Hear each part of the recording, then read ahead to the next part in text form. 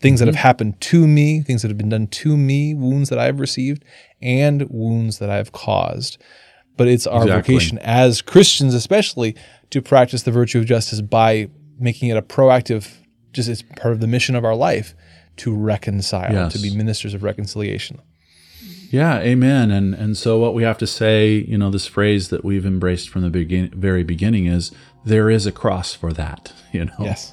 There is a cross. We need to get a T-shirt with that, Kenny. It's true. There's a cross for that.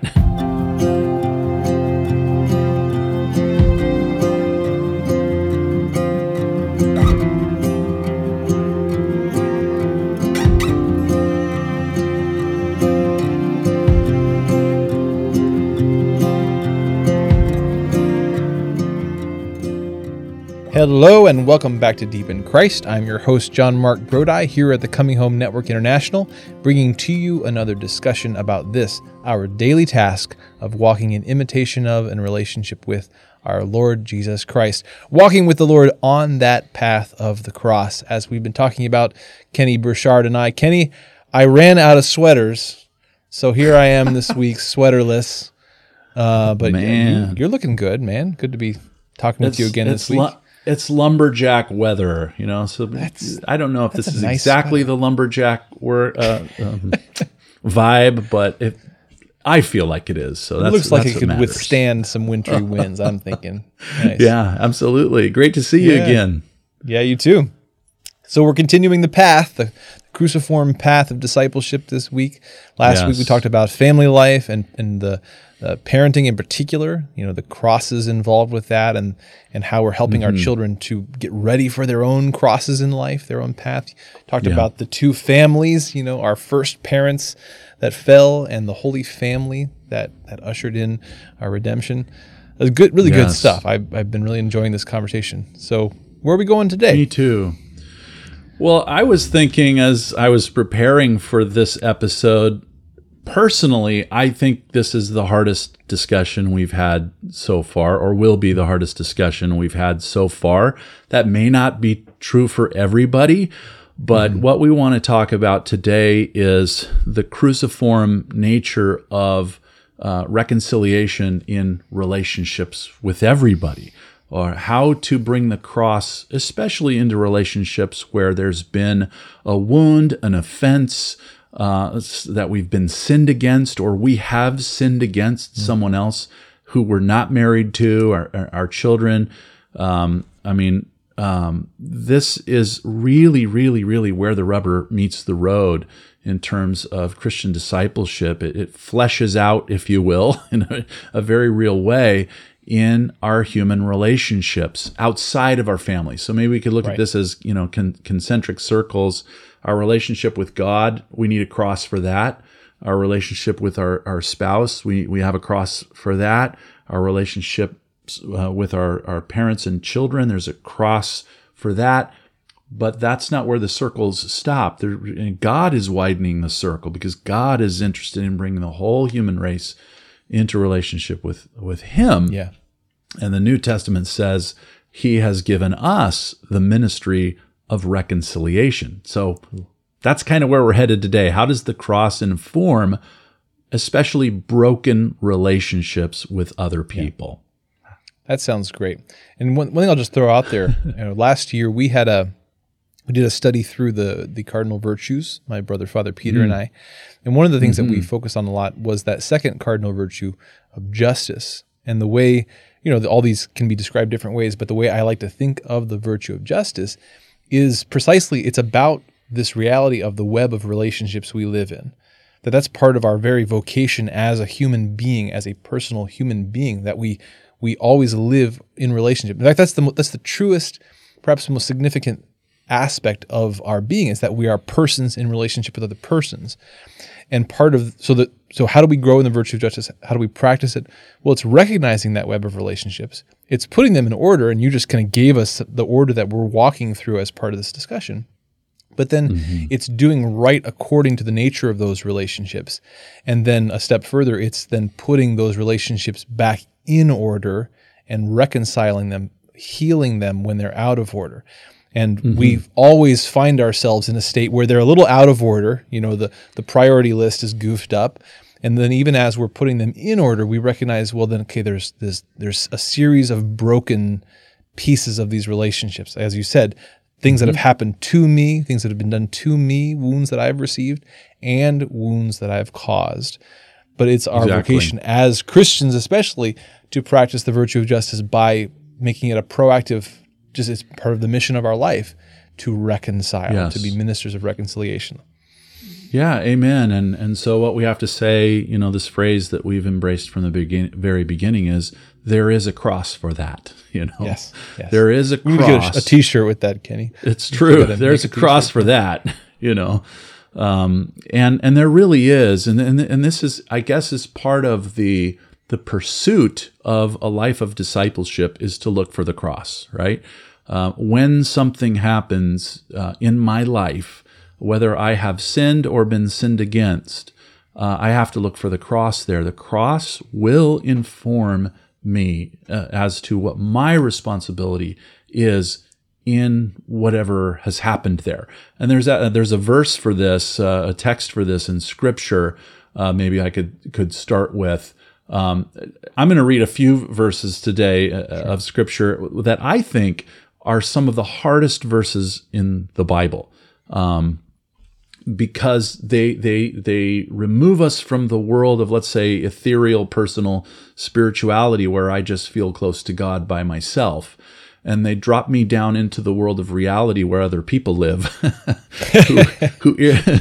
who irritate me or I irritate them. And they give me some responsibility for interacting with people in a cruciform way, in a Jesus-looking way. So the first one, though, that kind of really sets the whole agenda here is in the book of Romans, chapter 12, beginning at verse 14 and ending at verse 21. And it says, bless, again, this will be one of the hardest verses, text of the Bible. Think about it. Here it says, bless those who persecute you. Bless and do not curse them. I give up right now. Rejoice with those who rejoice. Weep with those who weep. Live in harmony with one another. Do not be haughty, but associate with the lowly. Never be conceited. Repay no one for evil, but take thought for what is noble in the sight of all. If possible, so far as it depends upon you, live peaceably with everyone. Beloved, never avenge yourselves, but leave it to the wrath of God. For it is written, vengeance is mine, I will repay, says the Lord. No, if your enemy is hungry, feed him. If he's thirsty, give him drink. For by so doing, you will heap burning coals upon his head. Do not be overcome by evil, but overcome evil with good. Stop. Ouch. I mean, that's hard. That is hard living. That's cruciform living right there. And there's so much cross imagery inside of that text. Yeah. A lot of stuff to unpack there. Do you before I do anything else? Any thoughts as you hear that scripture read there? Sure. Well, just that this is this high calling that we have. These crosses are going to be part of life. Again, everybody experiences these. Pagans and Christians alike. They're going to experience brokenness. Exactly. They're going to experience enemies. They're going to experience all that. But we're called to enter into those realities in a different way. And it's not something we can do on our own, but we have in Christ the example and the grace to do that. Yeah, absolutely. And Jesus makes this part of our witness to the world when he says that all people will know that you are my disciples. Okay, we need to pause there for a second. Disciple means what? Disciple means I am carrying my cross behind Jesus. Okay, all people will know that you're carrying your cross behind Jesus if you love one another. Wow, which tells you that that's not easy. It isn't. It is not easy. I mean, it's so easy to put love one another on a bumper sticker, but it's the hardest thing in the world to do because it because we're all in some ways broken, and our brokenness is bumping into other people's brokenness all the time. You can go back to marriage right here. One thing that I would say to married couples often who had marriage problems is I'd say, well, you have marriage problems because you have Bob problems and Sue problems, and Bob problems and Sue problems are running into each other all the time. And it's also the reason why we have broken relationships, because there are things in my life that aren't there yet and things in other people's lives. We live in the same world. Our lives overlap and intersect. At some point, bad stuff's going to happen. And Jesus says, everyone will know, the whole world. So it's our witness. Everyone will know that you're carrying your cross behind me, that you're my disciples, if you love one another. Right. But there's an activity involved in that. It's not that you'll feel love toward one another. The scripture we just read gives us the recipe for active love. Yeah. And it's the reason that it's cruciform is because Jesus does it first. Or I could say it this way: God in Christ loves his enemies first, and in that way shows us how to do it. I love that bit there about the heaping burning coals upon your enemy's head by doing good to them, right? And I don't think we are to read that as, ha, kill him with kindness. Like this is gonna. It reminds me a bit of our first discussion where it's, well, what are we to do? How are we to respond to the evil that's in human history and human relationships that passes from person to person to person to person throughout history and ends up getting to me? And we have two options. Like, we can continue the chain. We can receive the evil, be resentful, be angry, and pass it on right back to that person or on to other people. We can continue to spread the sin. Or, in imitation of Christ, we can neither shrink away from that nor fight, get angry and get back at them. We can receive it and take it to the cross. And so in doing so, again, it's when you're able to be patient with that person, when you're able to be kind to that person who's, again, they're sinning or they're acting out of their own wounds. There's some pain there, but it's a healing sort of pain, right? To be able to unload on someone and to receive kindness back. The point isn't here to kill them with kindness. The point is that burning bit of charity that we've received and we try to pass on in imitation of Christ, that is the instigator. That's the catalyst for healing in these relationships, right?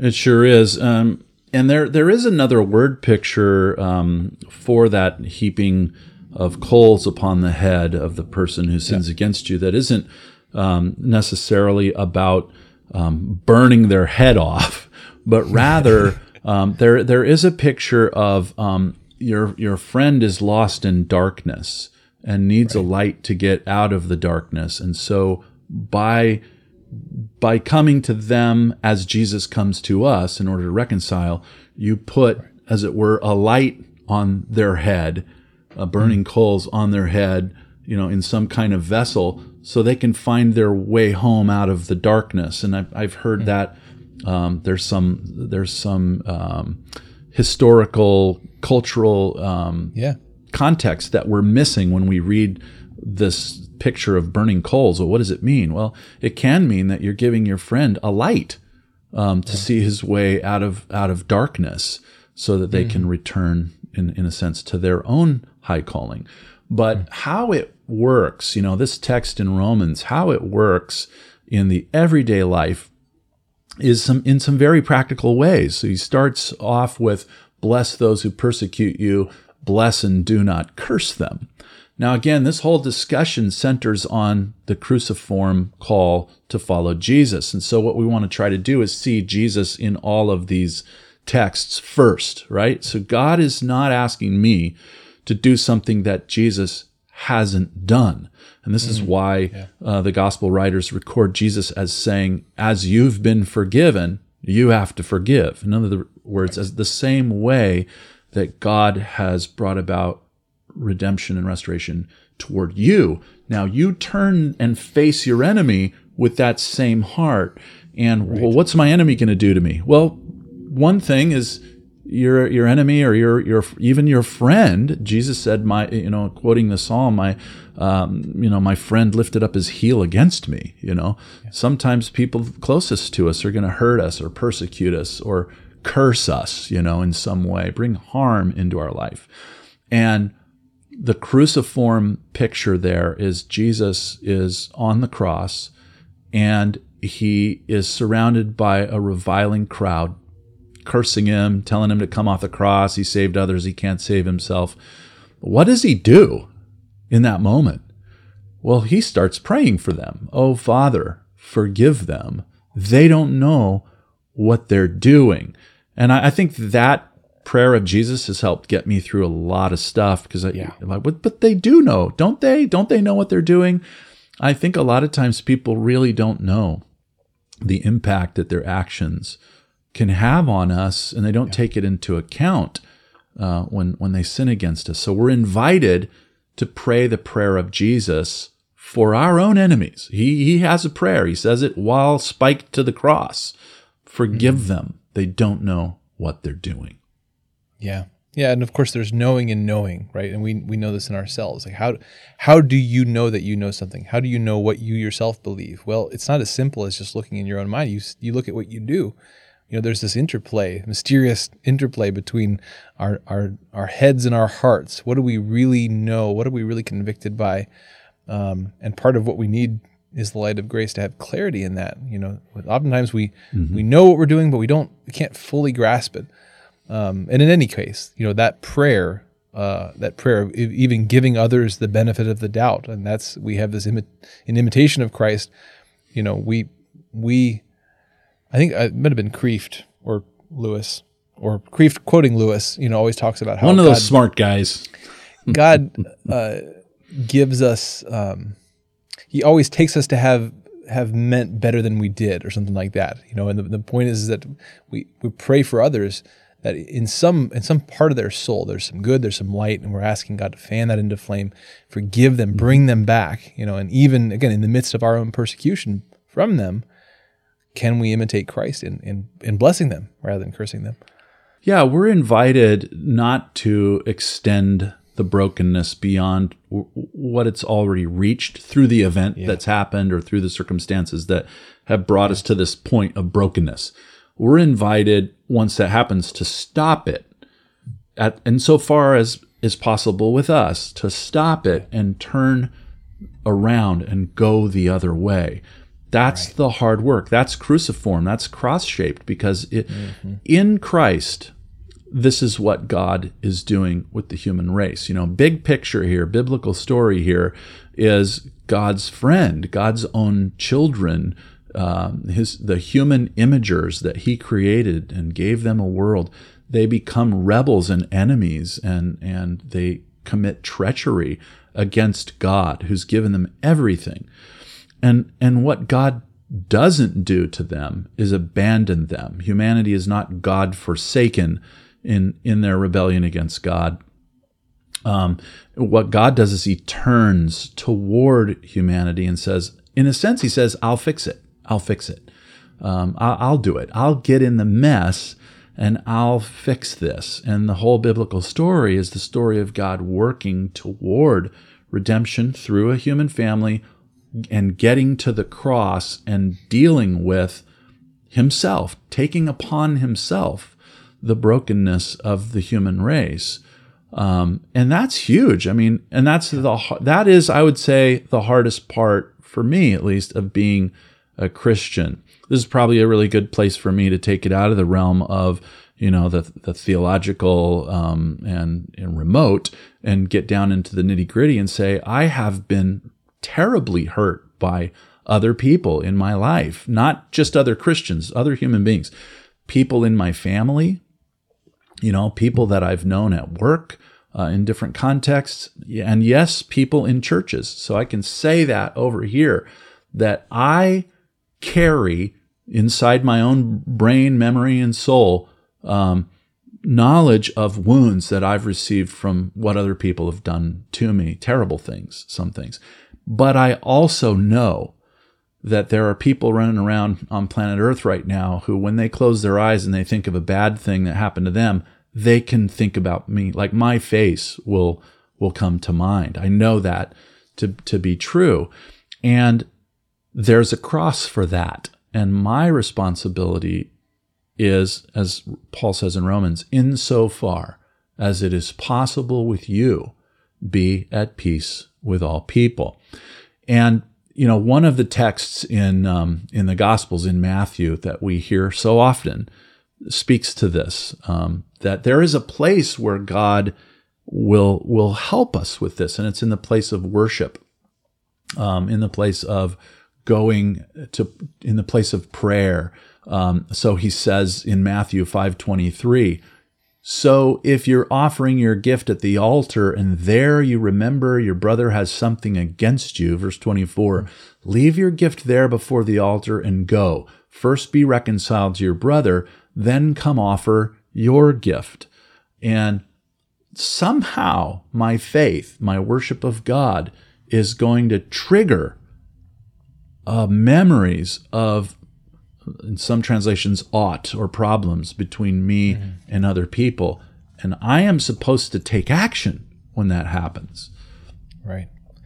That really, I think that separates, probably in many cases, those people for whom their religion is an ongoing journey deeper, a continual conversion, and those for whom it stagnates and goes stale. Because, as we enter into that worship, into that prayer with God, one of the effects of that faith is that we're prompted to do good works. We're prompted to reconcile. We're prompted to clean out our house, so to speak. And the question is, will we respond? There's the faith, there's trusting in the Lord, there's coming to Him in worship and in prayer and in repentance. But then He prompts us. He turns us outward to say, okay, great. Now here's your cross. Here's your cross. Here's your cross. And the question is, do we pick up the cross? Because if we don't, then we've halted. We've stopped the journey, But that's that next step. Is what's the cross He's calling us to?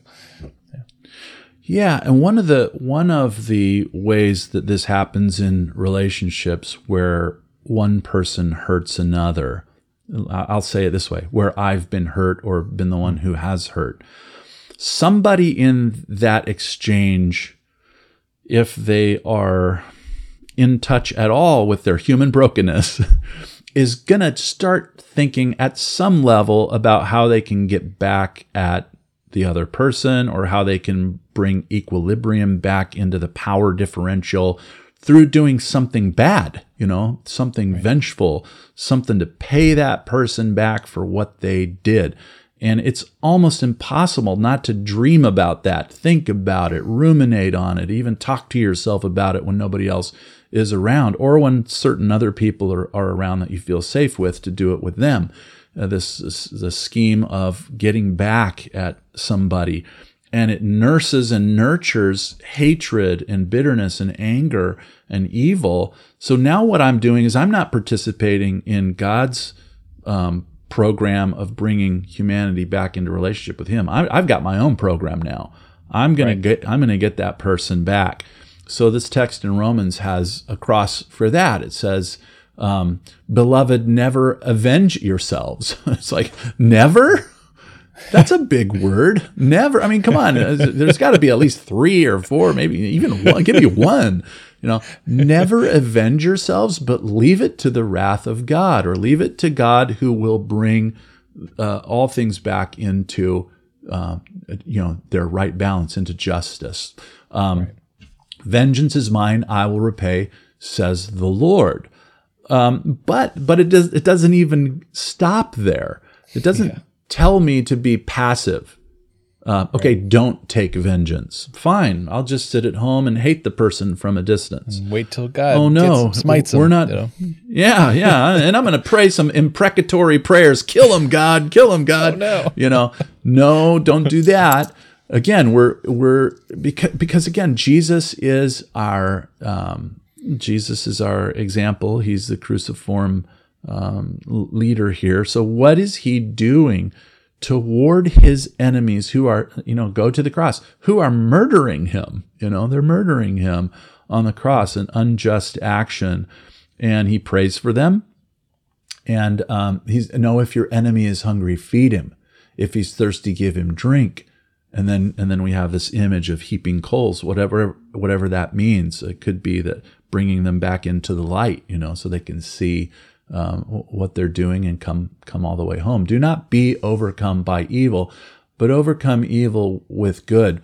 And you have these texts in the crucifixion scenes where the narrator tells us what Jesus could do if he wanted to. Like, he could call legions of angels, nuke. Yeah. He could nuke all these people. So the Bible, wants us to know that it would be possible for Jesus to act differently from how he is acting on the cross toward his enemies, because that we need that ourselves. Mm-hmm. I need to know, I could do that to this person. I could hurt them in this 1, 2, 3, 4, 5, 10 ways. So I have to set that next to what God wants me to do. I have to look for a restorative way of engaging this person. And that's when it gets really hard, and it's not easy to do what we're talking about here, but we have an example and we have a call. It's so interesting how throughout the gospel, it's like Christ keeps ratcheting up our calling to be proactive and turned outward, right? Whenever we think we have a place to rest or to hold back onto ourselves, it's not just that we don't take revenge and that we sit and nurse the secret hatred and maybe pray that God smites them. It's that we're to love our enemies. But it's not even that we're to love our enemies. It's that it's not just like we wait around and if they come and make trouble, we'll be patient with them. It's that, no, we're looking outward and saying, wait a minute, does that enemy, does that person I dislike and I would rather not be around, are they hungry and thirsty? Well, that actually now places a demand on me. Or maybe a better way to see it is an opportunity, something that God's calling me, a bit of mission. He's calling me to go outside of myself. Because we're in the end, in imitation of God, we're to be people who are fully turned outward in love. We are always facing the other person, fully giving of ourselves to the other person. And so whenever we think we've found I can this much but no more, he's just like, no, even more. I want you to turn all the way outward, because that's what Christ did. That's the kind of love, the kind of relationship that he's calling us to. Yeah.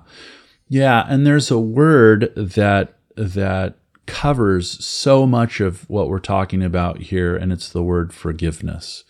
And that's a complex word, and it's not easy. Forgiveness is not easy. It really isn't. And the way we can know that forgiveness is not easy is that the cross, the crucifixion of Jesus, is the way in which God brings about forgiveness for the human race. So, God doesn't, to set another idea next to that, God doesn't just in heaven go, oh, okay, I forgive you. No, it isn't like that. It isn't like that.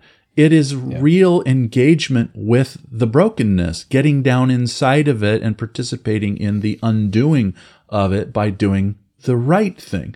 Not repaying evil for evil, but doing good instead. So, we learned a little phrase even before we were Catholics about responding in the opposite spirit. Whatever your enemy is doing to you, whatever your adversary is doing to you, respond in the opposite spirit. Whatever the opposite thing of that would be, you go that way because you're trying to change the trajectory. And our faith, our Catholic faith, calls us to do that. We are given this ministry of reconciliation. And but it's hard work. Forgiveness it doesn't just happen in the mind. It does happen in the mind, but not only in the mind. It happens in the real world of engagement and reality. And it's hard. It's hard. Yeah, it always bears reminding that, again, when we talk about forgiveness, we're never talking about pretending that evil isn't real, right? Pretending that sin didn't happen, pretending that evil did not occur, pretending that wounds were not given, right? Inflicted, that would be unjust. That would be turning away from reality. When we say, it's funny, this comes up really practically in home life when our kids have done something wrong and we're having them apologize, they're not to say, the person who's forgiving them isn't to say, it's fine, it's okay. It's like, no. Exactly. We are to go to each other and, I am sorry for doing this. Would you forgive me? And the person, Yes. the kid, we trying to help them, encourage them to, I forgive you. Because the point is, Yes. there's not a dismissal that something bad happened. There's an acknowledgement and a choice to forgive.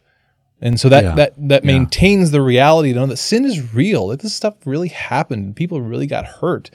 And so in forgiveness, there's a recognition of the reality of sin and evil, but then a choice in love to respond differently to it. Yeah. That's really good. I know we're coming in for a landing here in a few minutes, so we can probably run with that thought for a few minutes. That yes, in this work of reconciliation, we're not dismissing evil. God, when God is reconciling the world to Himself in the cross, He's calling what has happened, what it actually is, sin, that the Son of Man has come not to call the righteous, but sinners to repentance. And all the entire theme of the cross and how that happens in Scripture is bound up with the idea of sin, and God saying that sin has happened and that sinfulness needs to be made right, and the unrighteous needs to be reversed. So these are terms that we need to get comfortable with, in the sense that, and these are things that happen in relationships too. People do sin against us, in what they do, and we sin against others in what we do to them. And that sin needs to be dealt with in a cruciform way. And forgiveness being sort of the path that guides it. Now, but the forgiveness takes on different dimensions and works in different ways.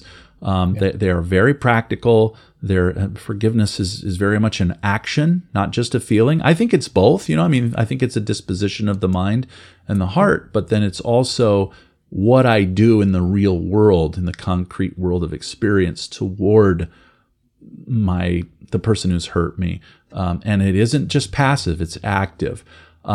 So there's another really hard text of Scripture that we could read in one of Paul's other letters that talks about this, and then just a couple of final ideas and whatever you have too, John Mark. But Ephesians chapter 4 now is another exhortation about the cruciform nature of reconciliation relationships. It says in verse 25, "Therefore, putting away falsehood, let everyone speak the truth with his neighbor, for we are members of one another. Be angry, but do not sin. Do not let the sun go down on your anger. Give no opportunity to the devil. Let the thief no longer steal, but rather let him labor, doing honest work with his hands, so that he may have something to give those in need. Let no evil talk come out of your mouths, but only such as is good for edifying, as fits the occasion, that it might impart grace to those who hear. And do not grieve the Holy Spirit, in whom you were sealed for the day of redemption." Here we go. Here comes the cruciform language in the last two verses. "Let all bitterness and wrath and anger and clamor and slander be put away from you with all malice, and be kind to one another, tender-hearted, forgiving one another, as God in Christ forgave you." Now, at the end of that, we could ask a question: how did God in Christ forgive me? Well, at the cross. And so I am to go to the cross and embrace the cross and live out a cruciform way of engaging with people when I've been sinned against, even as God Himself has been sinned against. And as God has forgiven me, I am now to live that out in the way that I engage in broken relationships. That's going to be a cross-shaped kind of a thing. There's going to be sacrifice involved. There's going to be forgiveness involved. There's going to be, sometimes our enemy just can't pay us back, no matter what, we ask them for. They don't have it to give. It's gone. It's lost. Like Adam, he can't give God back a perfect human being. That's broken and shattered on the ground. You can't put it back together again. So God takes that upon Himself to bring humanity back up to its high place through the incarnation. And we got to look for, okay, how do I do this? How do I do this? And when we get these litanies in Scripture, these contrasts between, put aside malice and resentment and all those things.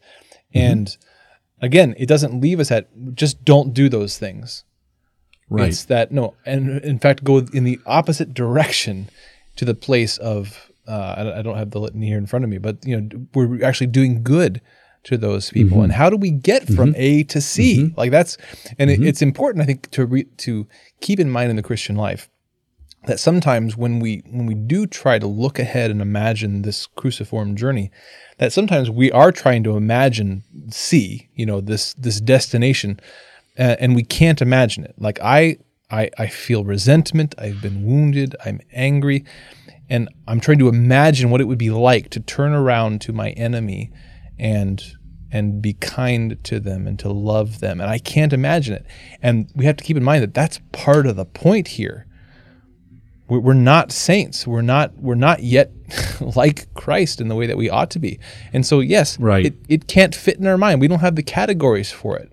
So it's in faith. It's a little bit in a place of darkness in faith that we sometimes enter into that, say, okay, yeah, as a first step, I'm not going to retaliate, but I'm going to carry this cross and trust that I will be given the grace to get to that place where not only am I not retaliating, but I'm actually turning around and facing them like Christ in love. And I can't imagine it now, but that's part of the point, is that I'm being, I need to be transformed through the renewal of my mind into someone like Christ who could do that, even though I can't quite get it in my head now how that could be possible. Yeah. My preacher brain is looking for words that all start with the same letter here, and I have three that can kind of help put all of these things together that we've been talking about, in this discussion, and they all start with the letter D. Nice. And so 3D. The first one really, the 3D cruciform life, and the first one is disposition. Okay, it's what you just talked about. I don't always know the way that it's going to happen, but so the first thing I can do if I want a cruciform relationship with my enemies, with people that harm me or that I've harmed, is I have to embrace a disposition, and the disposition is to turn toward the person versus to turn my back to them. I'm not going to turn my back on them. I'm going to turn my face to them. Now, that doesn't mean I've taken a single step forward. It just means that I'm facing them. So and again, we have God as our example. God turns his face to us even when we sin. In Scripture, he says, I'm not giving up on you. In the proto-evangelion or the pre-gospel in Genesis 3, he says, I'm going to fix this, basically. I'm going to send a Redeemer. That's God looking at the mess and turning his face to us. And so you could use this language. Our disposition is to make a commitment to be constructive toward the person who we're now in enmity with. What that looks like, we don't know yet. But can I make a commitment in my heart to be constructive toward you? Okay, I'll check yes on that box, but I don't know what to do. Well, that's the second D. And these are the dynamics, the specific relational steps that I'm going to take in my interactions with you. Now, I can only the Scripture wants me to do good things that don't bring about more harm and more brokenness. So there may be things that my enemy does toward me where I'm like, whoa, I can't get involved in that. That's going to bring about more hurt, but I am still facing you. I can't get in the same room with you maybe. You're not safe, but I'm still going to look for a way to be constructive toward you. When I find it, I'm going to do it. I'm not going to turn my back on you. So the dynamics have to do with steps that I can take that move, if we're this far apart, that I can move this far. Yeah. You can move this far. Now, if you go do something you shouldn't do, I'm staying right here. I'm not going any further. I'm not moving any further, but I'm still facing you. And until we're working out dynamics to the point where maybe we can eventually be back into a harmonious relationship, which is really the third D, and that's the destination that you talked about. The destination is we're in some measure back in fellowship again. The challenge here, this is someone will be thinking as they listen to this, well, the person that I hate or that I had a bad relationship with, they're gone. They've died maybe, or I'll never see them again, or our paths will never cross. Well, I still have work that I can do internally in terms of my disposition. Right. I can say if I ever did see them again, or when I'm in heaven and see them, or I still have my stuff to work out. I'm going to have my disposition about being constructive with my memories or my bad experiences. And I might need to work through some things in my practical life that if we were in the same room, this is how that might look, so that you can still work on forgiveness even when the person's not there. I find that list a really good one, and I love the disposition part. That first step is so significant because this is true even before we get to that other person. In dealing with our own wounds, so often, psychologically, emotionally, like the first difficult step for people has to be to turn to simply face the reality of the wound, like what has actually happened, and so much of the stagnation. So much of the parts of our life where we're not able to progress forward come down to the fact that we may still be trying to do good stuff, but at some level of our being, mind, heart, we're not really turning to face the reality of those wounds, that disposition. That the first step always has to be a turning to a reality, a painful reality, a reality of our wounds, a reality of our failures. But in turning to that, which may even make the obstacle seem bigger in some sense, but it also then allows God to then inspire us to how to work it out. When we are always turning away from the difficult realities, in a different sense, they get bigger and more insurmountable. But as soon as we turn to face them, well, now God can begin to give us the next right step in addressing the difficult realities. Yeah, amen. And this can be my final contribution to this part of our ongoing discussion, John Mark. But I would say, to myself, to you, and anybody who might be listening, especially as Catholics, what do I do right now? Like this episode has popped something loose. I'm thinking about it. I know, like it's stirred something up in me. What should I do? Well, you have a dwelling place. You have a church that you can go to. You have you can go to your parish church. You can go to a chapel. You can go into your own place of prayer. If you have a crucifix in your house, even if you have a rosary somewhere nearby, I would encourage you to get to a cross quickly and spend some time. Get yourself to a cross. Hurry. But seriously, get in front of a cross of some kind, even if it's your rosary crucifix in your hand or something in your house, and take what you've heard and thought about in this episode and spend some time meditating before that cross and talking out loud to God, who's been offended, God who has been harmed and he's been hurt by our rebellion and our disobedience and has fixed it in the cross. So he knows what it feels like. Get with him via the cross, meditate on this wound, this hurt, either that's been caused to you or that you've caused. And you can do the first thing probably, and that's the disposition part. Turn toward that person in your heart and mind, and then look for maybe just one thing that God wants you to do. That's that first dynamic, that first step back toward what may be a long path that leads to reconciliation, but that moves the needle. Do it with the cross. Keep the cross ever before you as you walk through that journey, that cruciform journey of restoring relationships. Amen. And don't underestimate the power of prayer there. That may be the first step in many of these broken relationships, that just I'm able to turn to that person in my heart. Maybe for the first time I can truly pray for them, for their good, and that who knows what that might unlock in your heart. If we can at least take that. Yeah, it's kind of hard. It's kind of hard to hate somebody that you're praying for, isn't it? So that is a really good step. Good step. Yeah. Yeah. Well, thanks, Kenny, again for this discussion and for all these reflections. Good scripture study here. I'm going to go get myself to a crucifix as soon as possible here. And thank you for joining us for this discussion, viewer and listener. We hope you enjoyed it. Hope there was something that was edifying, challenging, hopefully inspiring and encouraging to you. Again, Deep in Christ is a production of the Coming Home Network International. We are, like Kenny, people who have come to embrace the Catholic Church and are living this Catholic life, learning and sharing it with others. We're a network of people who are on that journey. And so if that's you, know that this is your network. We're here for you.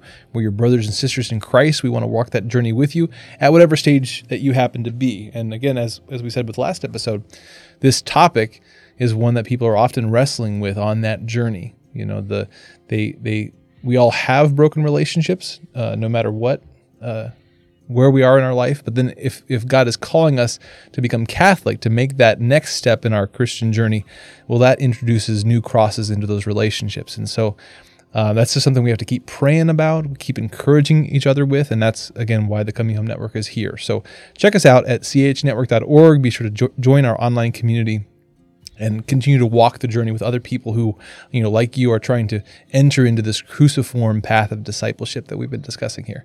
And we'll be back next week for more of this discussion, more of this study. So God bless. We'll talk to you then.